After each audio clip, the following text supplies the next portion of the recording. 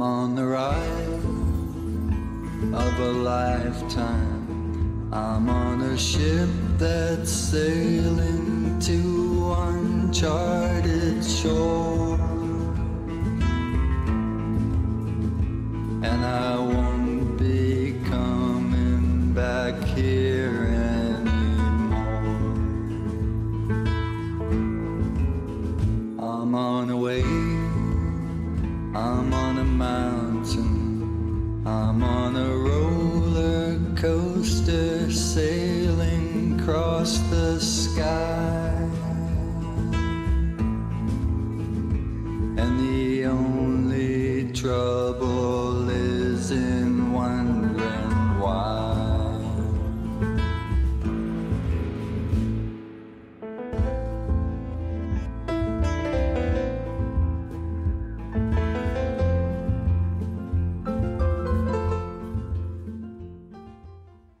Live from the Mecca of Mormonism, Salt Lake City, Utah. This is Heart of the Matter, where Mormonism meets biblical Christianity face to face. I am your host, Sean McCraney. We praise the true and living God for allowing us to be part of this, His ministry, and we pray that we'll do it justice. We announced last week that this coming February, actually 2015, we're planning to hold a conference here in Salt Lake City. We're calling it Sunday's Best, and the purpose is to have the very best from, well, take a look.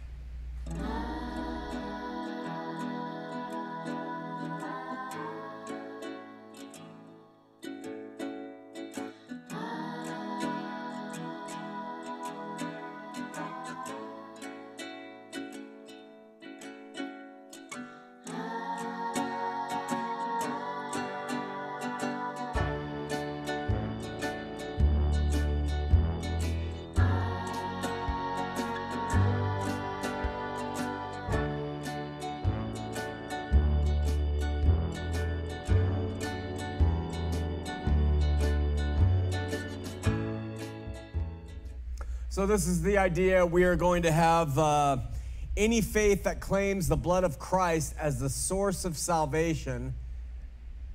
And presently, this includes Calvinists, Arminianists, Catholics, Mormons, open theists, reconciliationists, and Bible Baptists. Invitations have been extended to many of the best representatives of these particular faith stances. And more are coming. But if you know somebody who is really adept at explaining Calvinism, please let them know that we are looking for the very best to represent Calvinism, Arminianism, Mormonism, whatever it may be. Have them write me at sean@aletheamedia.com or call us at that 888 number. Now, here's the deal. The vast majority of the entire world has turned on me. Seriously, they've defriended me. And the LDS, of course, have always had issue with me, but now many Christian denoms have turned as well. And as a result, the ministry and my person have kind of been castigated by people who once called me brother, minimally deeming me now heterodox, and maximally assuring each other and God that I am an apostate. But whatever, we're going to continue to pursue the path of truth as long as God permits. But we need your help to get people, because there's kind of a blackball on interacting with me now. And so we need to get your help to get people to engage and be part of this. And there's a number of reasons why. What we're going to do is we're going to contact the very best. And if the very best turn us down, we're going to go to the next level of articulators of these faiths, and then the next level and the next level. So, for example, in Calvinism, we've sent invitations out to R.C. Sproul. If R.C. Sproul declines, then we'll go to John MacArthur. If John MacArthur declines, then we'll go to James White. If James White declines, then we'll go to the local Calvinist pastors. If the local Calvinist pastors decline, we're going to go to their congregates. If their congregates decline, we're going to get a guy who can just say Calvin. But in the end, Calvinism will be represented, and it's going to be Calvinists' fault if they don't bring to the table somebody who can really express their position. They always claim, everybody claims, Arminians claim, reconciliationists, Mormons, open theists, Catholics. You didn't represent us right. So we're giving everybody the chance to have somebody step up to the plate. We'll pay for their travel, their housing, and we'll pay an honorarium for them to speak. And we're going to record this thing and give it out in DVDs for people to sit down and to say, okay, let's hear what this guy says about this. And then you can assess from the source of what's going on. Now, Professor Bob Millett, professor of ancient studies, he's retired now from BYU, he's agreed to come and do it. So that would say to me, if you care about the Mormon Christian debate and you want to make sure that your views are properly represented, then step up and participate in this. That's it. You may not like me, or you may not believe, or you may think that I'm heretical or whatever, but you know, this conference, we're going to do it. Whoever we have to stick up here to do it, and we hope that you'll participate. Okay? Hey, I received this email last week, and this is what it says from Evan C, I'll say. He says, please let me say, for the record, I think the music that Mallory McCraney has made using biblical scriptures is untouchable genius. My wife and I and our young children love the music that Mallory has created. We've been listening to the music nonstop as soon as the CDs came out. Please understand, I absolutely love the music she has produced and keep hoping for more. Who knows, I might actually be her #1 fan in music. In his words, please relay the message to Sean that when he speaks about Mallory's music on the air, to be more enthusiastic about the beauty and soul-filling effect it has. Every time I get in the car and listen to it, all of her CDs, I am personally filled with the Holy Spirit because it is the Word of God and provides a moment in the chaos of my life and situations to have the Spirit of God. Christ Jesus fills my soul. And he goes on and says he's claiming himself as a #1 fan, et cetera, et cetera. Well, first of all, we really want to thank you, Evan, for the email. This was unsolicited. It came from out of the blue. And second, I agree with you completely on Mallory's music. We come from a family of music lovers, like most families. Many families love music. We have a long history of all sorts of music. I hesitate to push it too hard for a couple reasons. One, I don't like sales pitches. And two, it's my daughter, and I don't want people to think, oh, you're using the platform. I believe that the stuff has merit. I believe it has great merit in Christian music simply because it's the Word of God.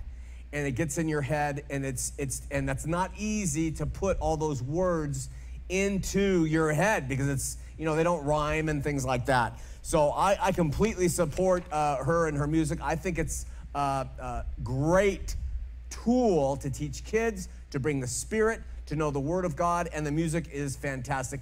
Take a look.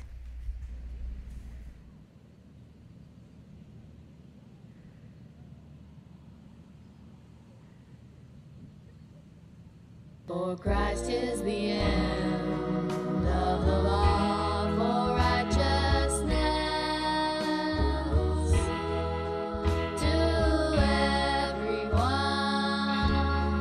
who believes. And Jesus came and spoke to them, saying, all authority has been given to me in heaven and on earth. And we know that all things work together for good to those who love God. For if you live according to the flesh,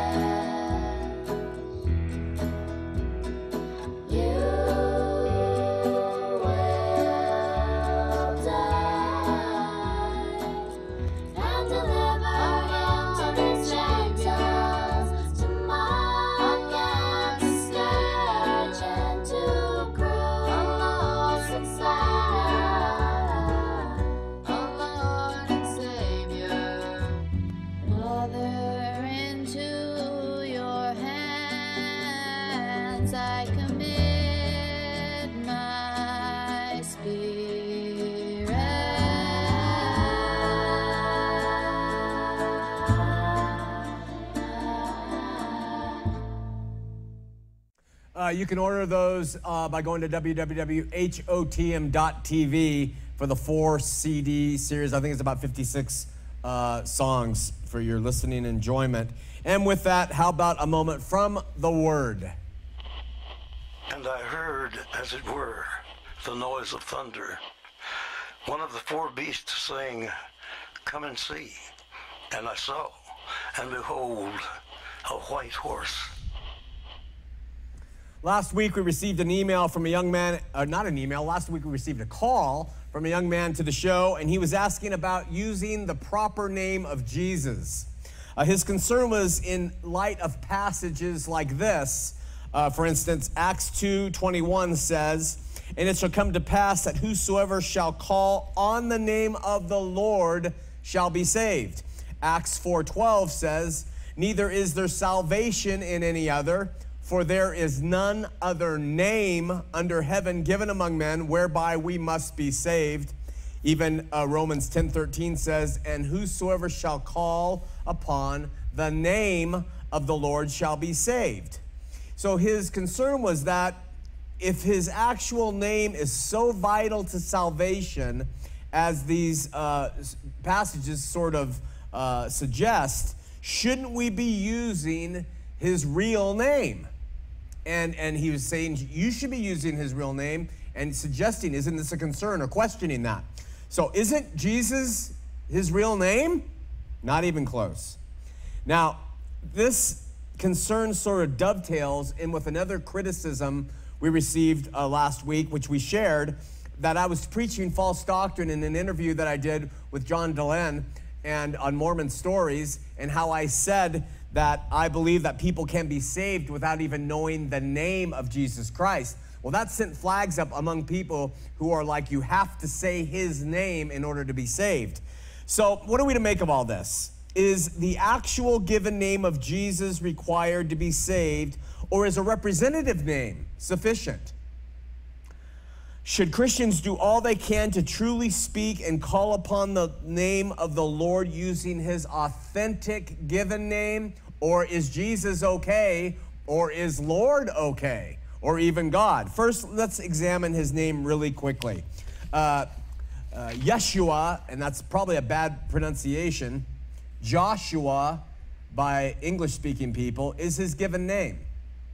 Yeshua is like another way to say it. And being that I'm not Hebrew, and nor do I speak Hebrew at all, I am probably mispronouncing his actual given name in the first place. So, but it is Joshua transliterated into English, Yeshua. Then the New Testament, which was primarily written in Greek and translated into Greek, uses the name for Yeshua of Jesus. Okay, so we have Yeshua, and in the New Testament, Jesus' given name, Yeshua, is translated into Jesus. And from that, we get Jesus, Jesus, and that's how we got the name Jesus, okay? So, which, if you're from the South, you will in all likelihood say Jesus. And if you are from south of the border, you'll say Jesus. And so names are tricky, aren't they? When we start getting into these areas where we want to divide up and say, no, it's got to be like this. And especially if the names have to be pronounced perfectly for salvation. So what do these passages in Acts and Romans and other places suggest? To the Jews, the phrase, "in the name of the Lord," is the same thing as saying the Lord himself. It's the name of the Lord means the person. I do this in the name of Sean McCraney means I do it for Sean McCraney. It's not the name Sean McCraney, it's the person Sean McCraney. For instance, in Psalm 79:6 we read, "Pour out thy wrath upon the heathen that have not known me, and upon the kingdoms that have not called upon thy name." Okay? Now, we know this couldn't mean a literal name because the Jews didn't even know his literal name. You know, we had the Tetragrammaton, and we have the 4 consonants, And maybe they're just talking about calling upon God in the true sense. Zechariah 13:9, the Lord says, and I will bring a third part through the fire, and I will refine them as silver is refined, and I will try them as gold is tried. They shall call on my name, and I will hear them. I will say, it is my people, and they shall say, the Lord is my God. Is that his name? The Lord is my God? Adonai? Or what Lord is translated into, that name? It's a Hebraism to say in the name. Same argument there. So additionally, I think we can say that to call on the true name of the Lord is an expression that describes calling on God with the humble heart and with a contrite spirit. Reaching out to the true and living God authentically is far, far, far more important than perfect articulation of his true given name. I would suggest that the latter is religion, and it misses the point. It was in the spirit of this argument that I said what I said on Dylan's program. It's not that they won't come to a realization of his actual name as they study the Bible. It's not that people won't all know that Jesus is Lord, that Yahshua saves us and he is Lord and King through a burgeoning life of following him. But in the end and in the human realm, God has given us a Savior. The angel told his mother that his name shall be Yeshua. If you're reading the Hebrew, Jesus, if you're reading the Greek, or if you're Greek, Jesus, if you're an American, but simply God from a humble heart. So I hope that helps. I believe the name is great if you know it, but I don't think we need to be dogmatic on that whatsoever. And with that, let's have a word of prayer. Father, in Jesus' name, we thank you, and we pray for your Spirit to touch us, the Spirit of truth, to help us in our walk. We thank you for those who volunteer and help in the ministry, who support us financially. They know who they are, who support us through prayer and volunteerism and sharing the program with and ministry and church with other people. We praise you. We seek you to be with us now. In Jesus' name, amen. I received an email. It says, always remember, this is from Matt. It says, always remember, Christians are just like Mormons in the fact that they do not want to look in the mirror when it messes with their comfort and pleasure. Brother, keep holding up that mirror. As long as you do, you will call Mormons and Christians alike to the truth. And he goes on and talks about that. That's going to launch us into what we're going to talk about tonight. Last week, we entered into a new topic in our attempt to level the playing field between the Mormon and Christian debate. And we introduced it to you, the Bible. And we showed the utter disrespect that Mormonism as a whole has traditionally shown and had for the Bible, even though they respect it enough to call it part of their canon. We gave you all the reasons and all the quotes of how they have disrespected the Bible and then sort of replaced it with their own prophecies and their own books of scripture and their own living prophets. We Christians have done an awful lot of criticizing of the LDS for their extra biblical teachings. We criticize them for the Book of Mormon, you know, it's added to the Bible, for their different words that they use that are not biblical. If you watch any blog or any chat room or disgrace book discussion, invariably Christian apologists will attack a Mormon saying, we follow the Bible, you don't follow the Bible. And we stand on the Bible. The Bible is our guide, and you don't follow the Bible. And rightfully so, as we pointed out last week, the LDS have kind of besmirched the Bible, and they have listened to men.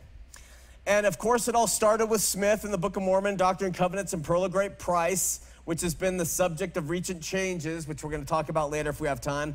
But what about Christianity?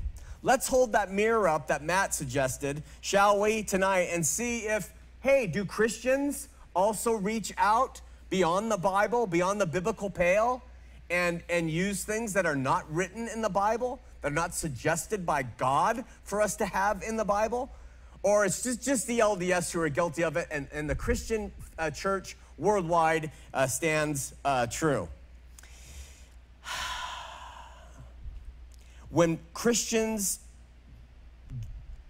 generally speaking, when Christians say, we follow the Bible only the Bible and not men, it's bull shiitake mushrooms. Bottom line, absolutely. If we're gonna clear the playing field on the subject, we have to lay out what, in my opinion, needs to be discussed and then potentially trashed. Yeah, I said trash from the Christian side.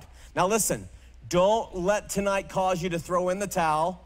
There is a method to our madness, and next week, we're gonna hopefully provide what I think the solution is. But before the healing can begin, we have to cut out the cancer. Okay, there's cancer, and if we're looking at the LDS and saying extra biblical, made of men, man-made, then we need to look at our own house, all right? And so let's do the same thing right now, and the procedure is gonna be painful. So let's begin with the basic Christian claims out there. Most Christians agree, Christian churches, that the Bible is the Word of God, that it is reliable, that Christians ought to frequently reference it for guidance and direction, right?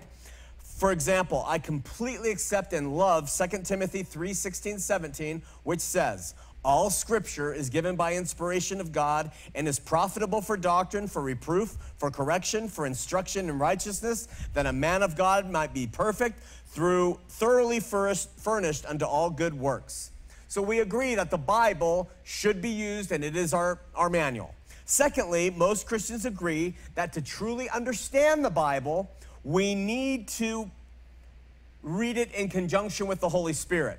The words of black and white ink alone won't do it. The Holy Spirit without the Bible doesn't always do it. If we have the two witnesses, they work hand in hand in helping us understand truth. So I personally agree with the following verses as they articulate this point. 1 Corinthians 2:14 says, but the natural man receives not the things of the Spirit of God, for they are foolish to him. Neither can he know them because they are spiritually discerned. Romans 8:5-6 adds, for they that are after the flesh do mind the things of the flesh, okay? You gotta be in the Spirit. But they that are after the things of the Spirit, the things of the Spirit. For to be carnally minded is death, but to be spiritually minded is life and peace. So from those we know, and we have the belief first, that the Bible is necessary as we study it and read it and gain our spiritual lessons from it. The second thing we know is that we have to have the Holy Spirit with us, and the Bible has to be understood through that. Hopefully you agree with me so far. Finally, we have to add in that as true Christians, we do not trust the teachings of man in our biblically based walk. But instead, that's right, we read the Word in conjunction with the Holy Spirit, and which individually leads us in our subjective relationship to the living God. Isn't that what Christians do? It's what they should do, it's what they ought to do, but it's hardly what has been done historically or now. Well, what do you mean by that, Mr. McCraney? I don't like the tone. Well, I mean that ignoring the principles of Christian liberty, where God has written on our minds and on our hearts his law, that we have the Holy Spirit with us and we have the Bible in front of us, Christianity has done a marvelous job at inserting its own man-made stuff into the faith that Christ and the apostles and others have given their life for. How's this approach turned out? Well, let's see. Bible-believing people around the world are now found in 33,000 Christian denominations. 33,000 around the world, okay? What determines a denomination? What determines a denomination? Tell me, what? That's right, the teachings, the perspectives of men and women who have a take on how the Bible needs to be understood. All right?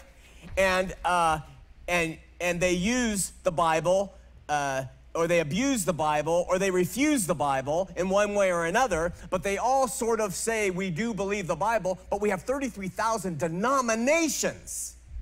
And now we're gonna say, well, we all get along. Really? We really get along? It's really quite hilarious when we let ourselves think about it. Let me appeal to a secular example to illustrate my point.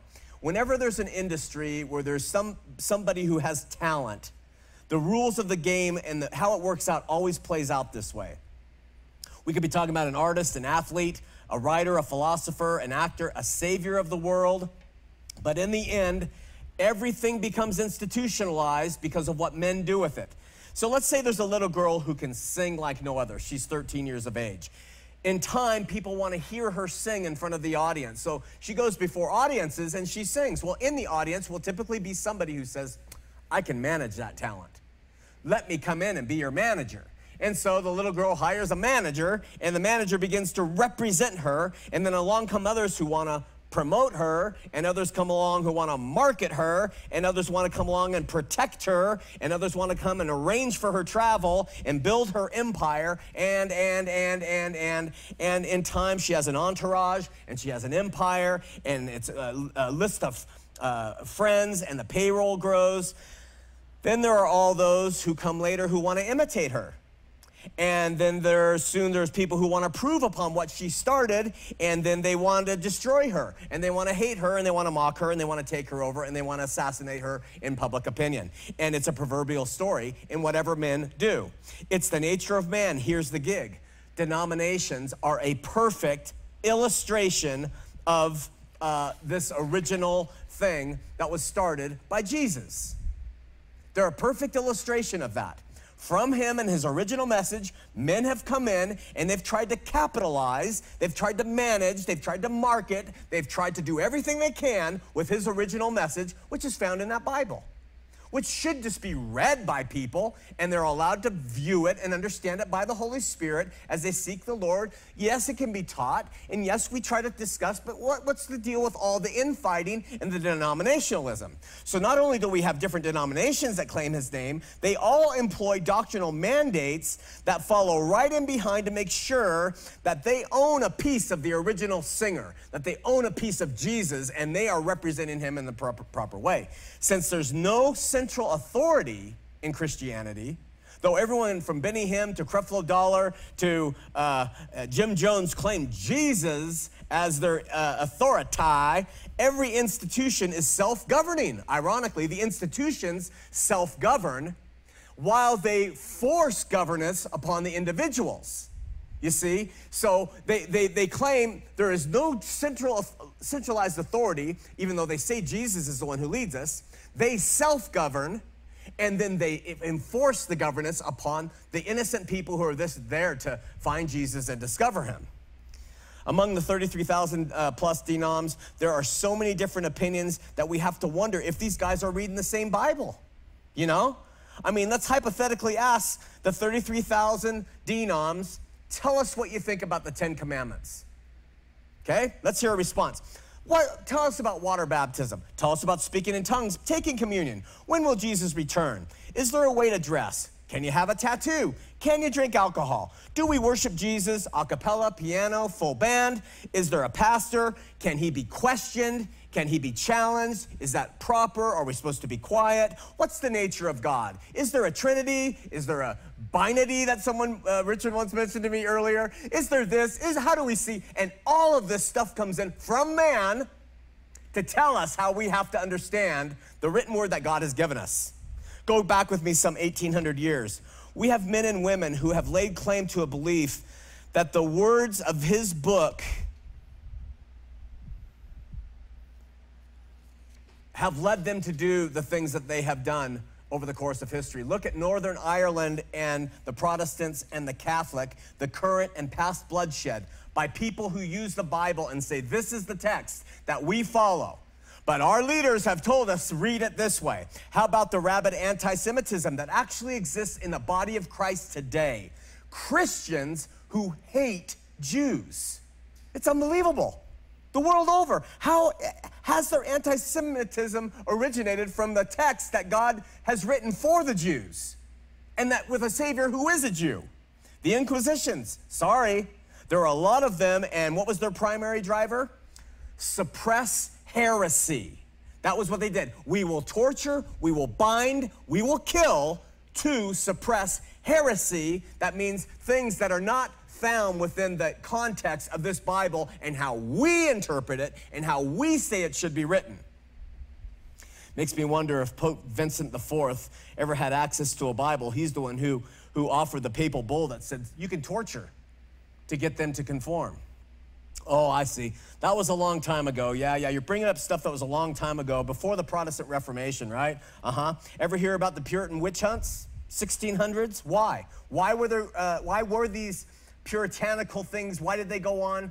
Doctrinal deviation among the people. No, you have threatened by thinking outside of the way we have established. We are going to hurt you for it. They flogged people, they hung people, they cut off body parts, they bored through their tongues with hot pokers. Why? Because they wanted them not to speak, because they didn't want them to speak their minds about what the Bible says to them, between God and them and the Holy Spirit, and God writing his law upon their hearts. This is subjective Christianity that we have lost to objectified Christianity, which is composed of these churches that make people believe like they must believe according to man's edicts. Here's the deal. The Spirit is alive and well in this very day and age, this very city, your town, my town. It's alive and well. By 1690, the desire for doctrinal purity morphed into, those actual witch hunts. And then by around the time of Luther, the Reformation, Geneva, the command of a man named Calvin, we're talking about doctrinal purity enforced, or torture, death, doctrinal purity. Before we move on, let's move on. Ku Klux Klan. Oh, that's not fair, Sean. You're just being really wrong here. You might be screaming at me from the TV. Good and well-mannered members of the KKK are not Christians, Sean. I don't think they are either, but it kind of proves my point. I'm sure many of them love the Bible, read the Bible. They act like they read the Bible. What they do is in the name of the Bible. How do we reconcile this stuff? Tell me. We have the Bible, 33,000 denominations, a trail of blood that bests a slaughterhouse by the name of people who have grabbed the Bible and read it. Did you know that the KKK began as a Protestant movement? I would suggest that the movement in the mindset was not very different than the right-wing, far right-wing American evangelicals and Arians I've seen and read about and met up here. In the book, Anti-Semitism from Earliest Times to the Present by Michael Robert and Philip Rosen, we read that the Klansmen believed that Jesus was the first Klansman. Did you know why cross burnings came to be? It was a cross. They were lighting the message of Christ across the country. That's what the burning cross meant. It came from Protestant Bible-reading people, influenced by the ideas of man. What were these people reading in their Bibles? What were their pastors teaching them from their Bibles? Certainly they were following men, were they not? But they were following men no more and no less in the Ku Klux Klan than the Nazarenes and Methodists follow Wesley, then the Reformed churches follow Calvin, then the Lutherans follow Luther, the Presbyterians follow Knox, the Baptists follow John Smith. All of them following men. The Mormons following Joseph Smith and how he interpreted the Bible. How about the Four Square churches? Great churches. Who were they started by? Aimee Semple McPherson. Go online and read about Aimee Semple McPherson and her history compared to Joseph Smith. We criticize, but do we look at our own house? Do we see what we have done in the name of Christ? Doesn't stop with the influence of denominational founders. The teachings and influence of man upon biblical Christianity today goes much deeper. We have an overabiding influence of men and women today we call our scholars. We call our theologians. These men and women have added to the Christian faith man-made terms that God himself didn't think were necessary to put in the Bible. They have added man-made ideas that must be embraced in order for people to be deemed proper parts of the body of Christ, or at least not heretical. Where in the Bible do we read hypostasis, monotheism, incarnation, omnipotent, omnipresent, omniscient? Let me tell you right now, there's hundreds and hundreds of theological terms that men have created that are embraced and dialogued over to establish doctrine instead of just the Bible that the common little grandma out in the country reads and believes in Jesus and lives her life that way. What happened to that? Homoousian, huge term, huge term. The hallmark word of orthodoxy. Ever hear it or read about it in the Bible? If not, can you be considered a Christian? If you can be considered a Christian and you don't understand what homoousian means, why do we even have the word homoousian standing as a huge hallmark word of orthodoxy? Why have we allowed men to come in and dictate? The Spirit has not done that. I don't believe it. So, do we now have to add to the Bible? We have the Bible and we read and trust it. We have the Holy Spirit and we have the theological terms that have to be brought in so we can comprehend what it says. Sheesh. Do you know what who the very first man was to use the word Trinity in recorded history? It was not Tertullian. It was a Gnostic named Valentinus. He was a Gnostic believer. He's the first one to use it. According to the powers that were around at that time, the believers then had to embrace all that word and all that it contains to be orthodox. Orthodox according to who? Let me tell you something. The Bible doesn't use the term. God does not describe himself. He does not box himself up in man-made terms. We have allowed it. He has not done it. If it was so important, he would say, I am Trinity. And he would explain it that way. But men have said the Holy Spirit cannot teach others. The Holy Spirit cannot affect the law that is written on the mind and hearts of believer. So we have to step in and help them understand the poor, uneducated masses that the Holy Spirit can't reach. Let our ivory tower professors dictate how you read and understand the Word of God. You've got to have a PhD to get what Christianity is. Let me tell you something. We had someone right in this room stand here, a brother in Christ, look at me in front of an audience and say, you are a heretic and you are going to hell. Why? Because I said I don't believe in the word and many of the concepts of the Trinity. And I am going to hell. It's unbelievable what men have done in the Christian church. Before we open up the phone lines, let me just 801-590-8413, 801-590-8413. Let me just throw out some last things that God has not told us to use, but we use as if God has said them. Did you know that these aren't found in the Bible? Altar call, senior pastor, associate pastor. That's no different than stake president. Chaplain, reverend. Where the hell did reverend come from? Reverend for a man? We're not supposed to call men father. And people are allowing themselves to be called reverend. It's unbelievable. Building fund, church board, worship leaders, sinner's prayer, pulpit, nave, Sunday school, memberships, voting rights, parsonage, pastor housing, sabbaticals, men's group, small group, women's group, moderation in all things. God works in mysterious ways. Cleanliness is next to godliness. I never said it would be easy. I just said it would be worth it. God helps those who help themselves. Love the sinner, hate the sin. Once saved, always saved. Shout to the Lord. Pastor's vacation, rapture, hallelujah. Not in the Bible. That's right, hallelujah, a man-made construct. Hallelujah and Jah are. Hallelujah is us putting them together.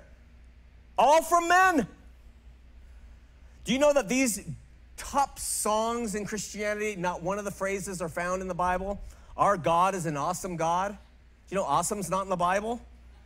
God of wonders beyond our galaxy. How is that any different than Smith's Kolob? What do you mean God of wonders beyond our galaxy? How do we know he's beyond our galaxy? How do we know he doesn't live on Mars? Who do you think you are? We're adding up, we come up with our own stuff. Healing rain, nope, man. Is it you? Not in the Bible. We all fall down, not in the Bible. It is in Ring Around the Rosie, but it's not in the Bible. And then my favorite is like, God, I'm here. I've been able to pencil you in. Here I am to worship. Here I am. Me, man, to worship you, God. Are you ready for this? Yeah, man. If we're going to criticize other faiths for reaching out beside the Bible and constructing man-made tenets, and we're going to allow those influences to come into our own church, we are nothing but hypocrites. We have a beam sticking out of our own eye, and they have but a splinter. So what are we going to do? Is there something we have altogether missed as Bible believers in the approach to the Bible and what it says? I think there is. We'll cover it next week. While the operators are clearing whatever calls there aren't, that mirror in front of the face is tough, I know. I see myself in it all the time. The LDS Church has published new essays on the Book of Abraham. You've probably read about it. Deseret News. It is saying that there's a potential that the way Joseph Smith translated the Book of Abraham could have been not from actual manuscript, but through revelation. This is helping them to be able to answer the facsimile errors and how any of the manuscript proof they have for the Book of Abraham, scholars have proven it's just a funeral text and that Smith was making the thing up. So the LDS now are stepping back and saying it's possible he received revelation when he created the Book of Abraham, and he was inspired by the manuscript evidence that was in front of him. So you have to read it. It's available on their new website that they're going through, and they're really just doing revisionist history on all the difficult stuff. Again, I will say this, I believe this completely. It's all in preparation for a political move. If it's not 2016 with an LDS candidate, it will be in 2020. It's coming, and it's all in preparation to clean up their act so that people will accept them politically and then vote a Latter-day Saint into office. From a frothing Funday evangelical, he writes, are you still lying about the Bible to people, Sean? Or have you figured out how the sun measures time yet? Still waiting for you to be a man and admit that you were wrong. This is regarding my comment that I'm not sure I believe that day means 24-hour period in Genesis chapter 1 and in other places. We know in other places it doesn't mean a 24-hour period. We know the Hebrew word yom, even when it's associated with numbers, sometimes does not mean a 24-hour period. And so, and we know that God did not create the sun and the stars and the moon until the fourth day, and yet in the first day, God said, let there be lights. And his argument is, if there's no sun, we still can have measurement of time. And he says, because I'm not suggesting that, I'm lying to the people. I got a great book you need to consider. It's fantastic if you can get a hold of it. It's called Were There Dinosaurs on Noah's Ark? Were there dinosaurs on Noah's Ark? It'll blow your mind at how rabid the fundamental evangelicals are on the topics like this, that you must believe it's a 24-hour day period, 6 periods, the 7th is still going on. That doesn't have a 24-hour. But the first 6 days were 24-hour periods. If you don't believe that, you're not a Christian. They literally push it that far. And so books like that will help you understand the comment. I am not lying to anybody. I could be wrong. I could always be wrong. But nevertheless, that is his problem with me. I have a very, very sad email. It's Dear Sean and Aletheia Ministries. I am sad to write this letter, but I have lost my faith in the last few months.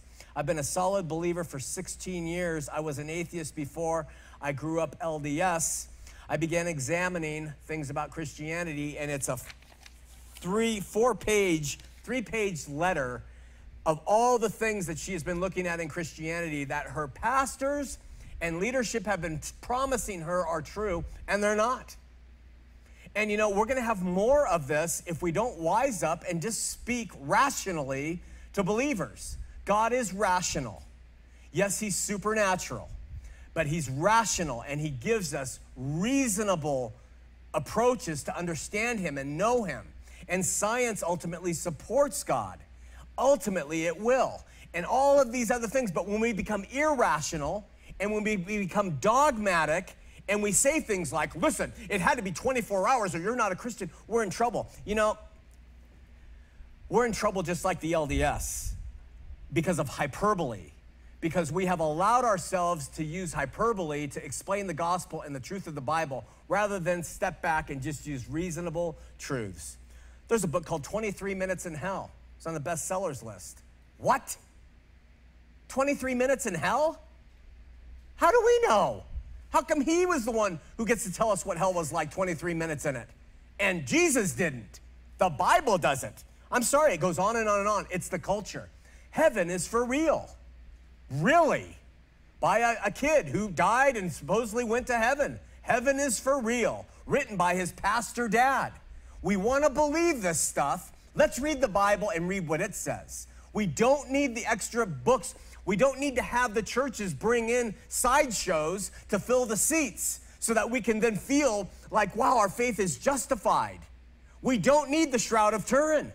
We have the Bible, and we walk not by sight, not by knowledge. We walk by faith. And when we don't have answers to things, we say, I don't have an answer on that. Let me seek it out. I think I can find one. But when we make them up, when we use unscientific science, when we use miracles that are phony, sideshow exhibits, King James onlyists that insist that if you don't read the King James, you're not a Christian too, we have become so weak that we have to resort to this stuff.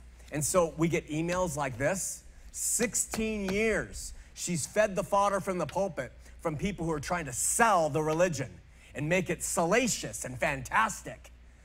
You know, Jesus was fantastic. Let's preach him. Get back to that. Another email. This is from Christian. He's telling me I need to become a Catholic. He ends it with sleep on it. He goes and he gives me all the reasons about how the Church, Roman Catholic Church, God calls you to jump on board an unsinkable ferry, and there's only one of them. It's the Catholic Church. You should become a Catholic.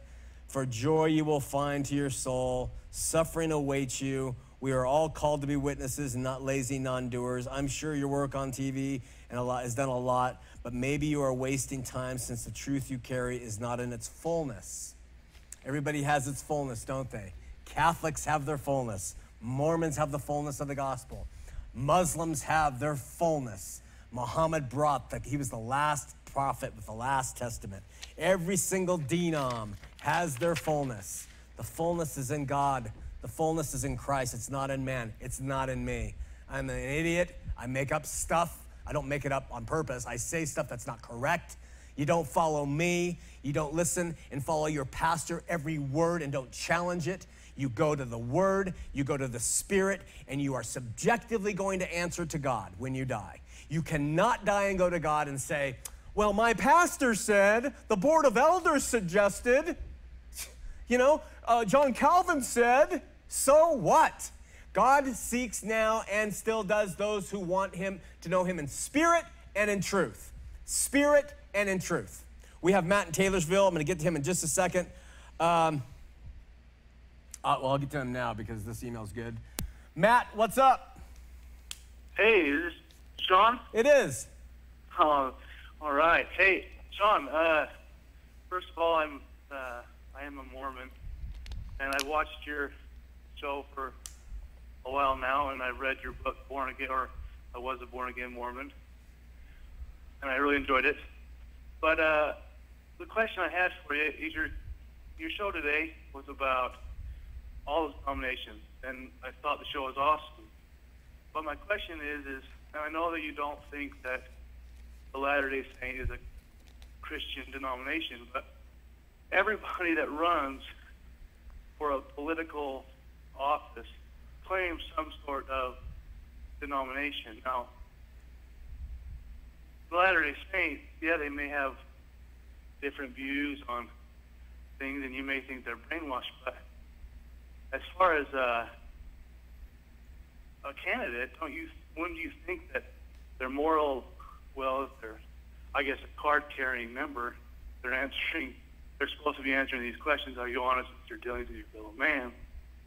So wouldn't that be a good candidate to have if they did run for office? Okay, Matt, I really appreciate your call because it's a really good question. And I want you to understand that my reticence of an LDS candidate is not due to their, their moral stance and the way that they are taught to live. I personally don't believe that moral reform in the world is going to do anything. I think we're headed for decay. It's inevitable, and I think we preach Jesus, but that's beside the point. My problem with the Latter-day Saint running is twofold. One, since the beginning of the church, Smith preached, and the leaders have sought for a theocracy. It's part of the original foundation of the church. The second problem, which I have greatly, is that while a Latter-day Saint could be a good leader, a Latter-day Saint pledges in the temple to give all that he has and all that he will have to the building up of the Mormon church, and that he is beholden to the LDS prophet. And so my problem is that if a Latter-day Saint becomes the most powerful leader in the nation, Mormonism kind of tacitly is ruling too. The final thing, Matt, and then I'll let you follow it up, is that when a Mormon president is elected, Mormonism wins. And having come out of Mormonism, I can see how they will use this and turn this into the PR machine. And you have people in Russia with knocks on the door and the missionaries showing a picture of the president of America and saying, "Do you know who this is? Well, he goes to our church." And I know that's hyperbole, but I'm just using that as an example. So those are my three problems, Matt. Yeah. Well, I could see how that, I mean, as a Mormon, I mean, that's, I could see your point. I mean, I could see your point. Yeah, that's my problem. I mean, do you disagree? I mean, does it? Well, I disagree in the sense that I don't believe that politicians are right anyway. I think they do what they can to get elected, but I don't think that a politician that's a Mormon, if he did become, men are fallible, right? I mean, men are an enemy to God. I don't know if this is a Mormon scripture or a Christian scripture, but the natural man is an enemy to God, and will be forever. So, yeah, he may pledge that, but honestly, who keeps to their pledges? Nobody. Nobody keeps the temple.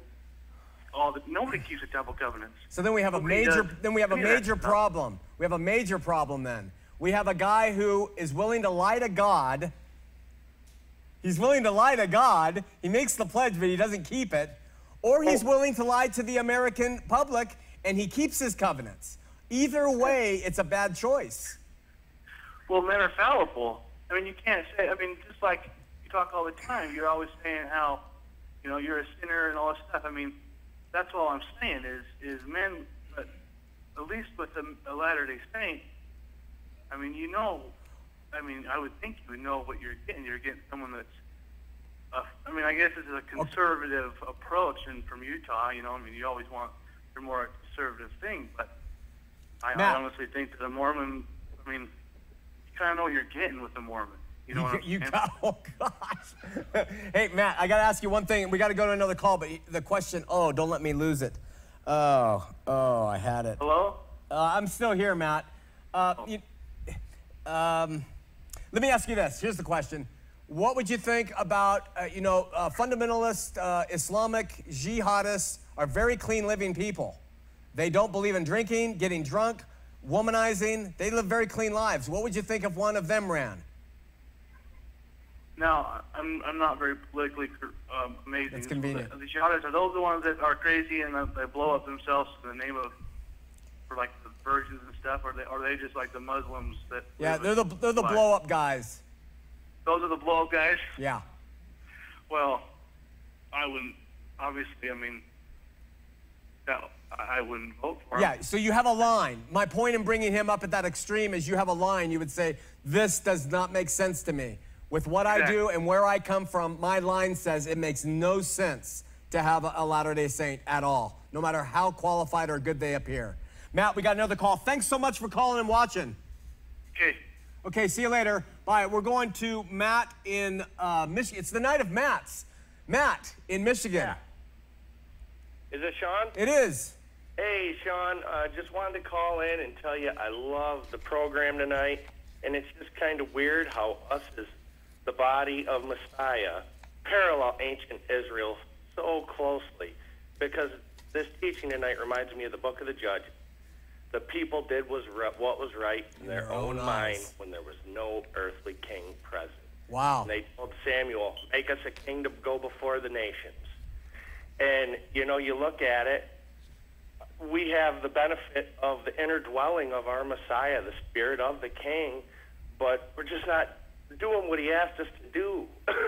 You know what I mean? So it just all ties in, and it's I really love the show tonight. No real questions. Just wanted to throw that out at you because it's so important to what we got going on with all these different denominations. Thanks, my brother. Love ya. Hey, you too. Have a good one. Going to Robert in Peachtree City, Georgia. Robert, you're on Heart of the Matter. Robert? Line 3. Robert, you're on Heart of the Matter. Hey, how's it going? Hey, good. You got to turn your computer down. Yeah, I just I'm watching on my phone, sitting here in the living room.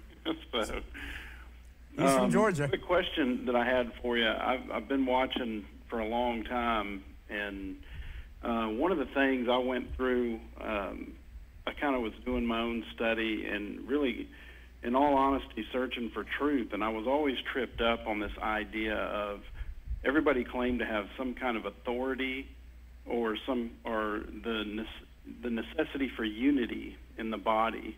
And I was just, kind of curious as to what your solution or what your answer to that would be with kind of and I don't mean anti in a terrible way, but just not being denominational. Like, how do we maintain unity as a body? And, do you think there is any such thing in terms of a church that has that kind of authority? You know what I mean? I don't think that, you know what? We have one more call we got to take, Robert, but I'm going to answer your specific question next week, I promise. All right, sounds good. I appreciate it. Okay, thanks for watching. You bet. Bye-bye. We have Hayden in Melbourne, Australia. Hayden, you're the last call. We've got about 2 minutes.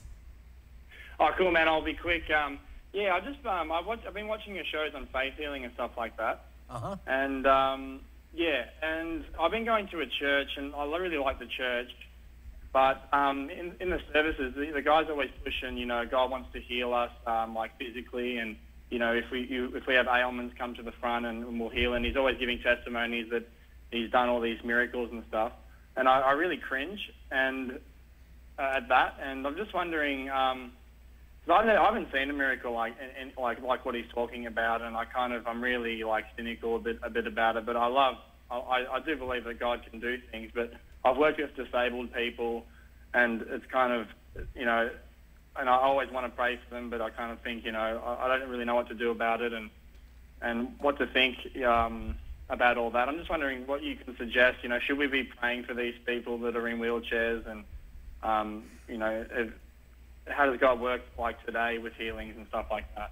All right, really quickly, and we're out of time, but let me just say this. I agree with you completely. God can heal blind, deaf, dumb, dead, just like that. No problem. He can do it. Yeah. But I do believe biblically the reason Jesus contextually healed and the apostles healed was because they had no written word. They had no proof that he was the Son of God. He had to perform the miracles for them because it was prophesied that he would cause the dumb to speak, the blind to see, in Isaiah and other places. And so he performed those, fulfilling prophecy. When we take that model and try to apply it today, I think we are committing speaking God's name in vain. I think that we are breaking. I think that that's the commandment we're breaking. Yeah, I guess the only question is, when I work with these disabled people, like they just really can't comprehend much, and like how can they know the Lord? And that's pretty much where I'm at. I just kind of don't know how it works for them. But it's a tough one. It is a tough one, my brother. We're out of time. Thanks so much for watching. We'll try to cover that later. Okay, thanks, man. God bless. God bless you. Bye-bye. We're out of time. Listen, I know I'm on fire tonight with the subject, but just let me say this. The body of Christ, the members of the body of Christ are the most beautiful, sincere, humble, loving people on the face of this earth. and we meet him. We have the chance to meet him sometimes. And when I meet him, I am humbled and broken at their love for the Lord and their authenticity before him. And when you meet them, they are authentic. They do not have the trappings of man. They have the trappings of love and service and kindness, the fruit of the Spirit, which has nothing to do with these trappings. I know I'm strong on it. Doesn't mean that the body isn't alive and well and strong, but we do have a lot of stuff we can work on, and that's the point of the show tonight. We will see you next week here on Heart of the Matter. I'm on a ride, going nowhere. I am an existential cowboy on the wind, and I won't be coming out, I'm going in. This man's awake, a storm's arising, the dawn's awaiting till 100 monkeys know. And I can feel the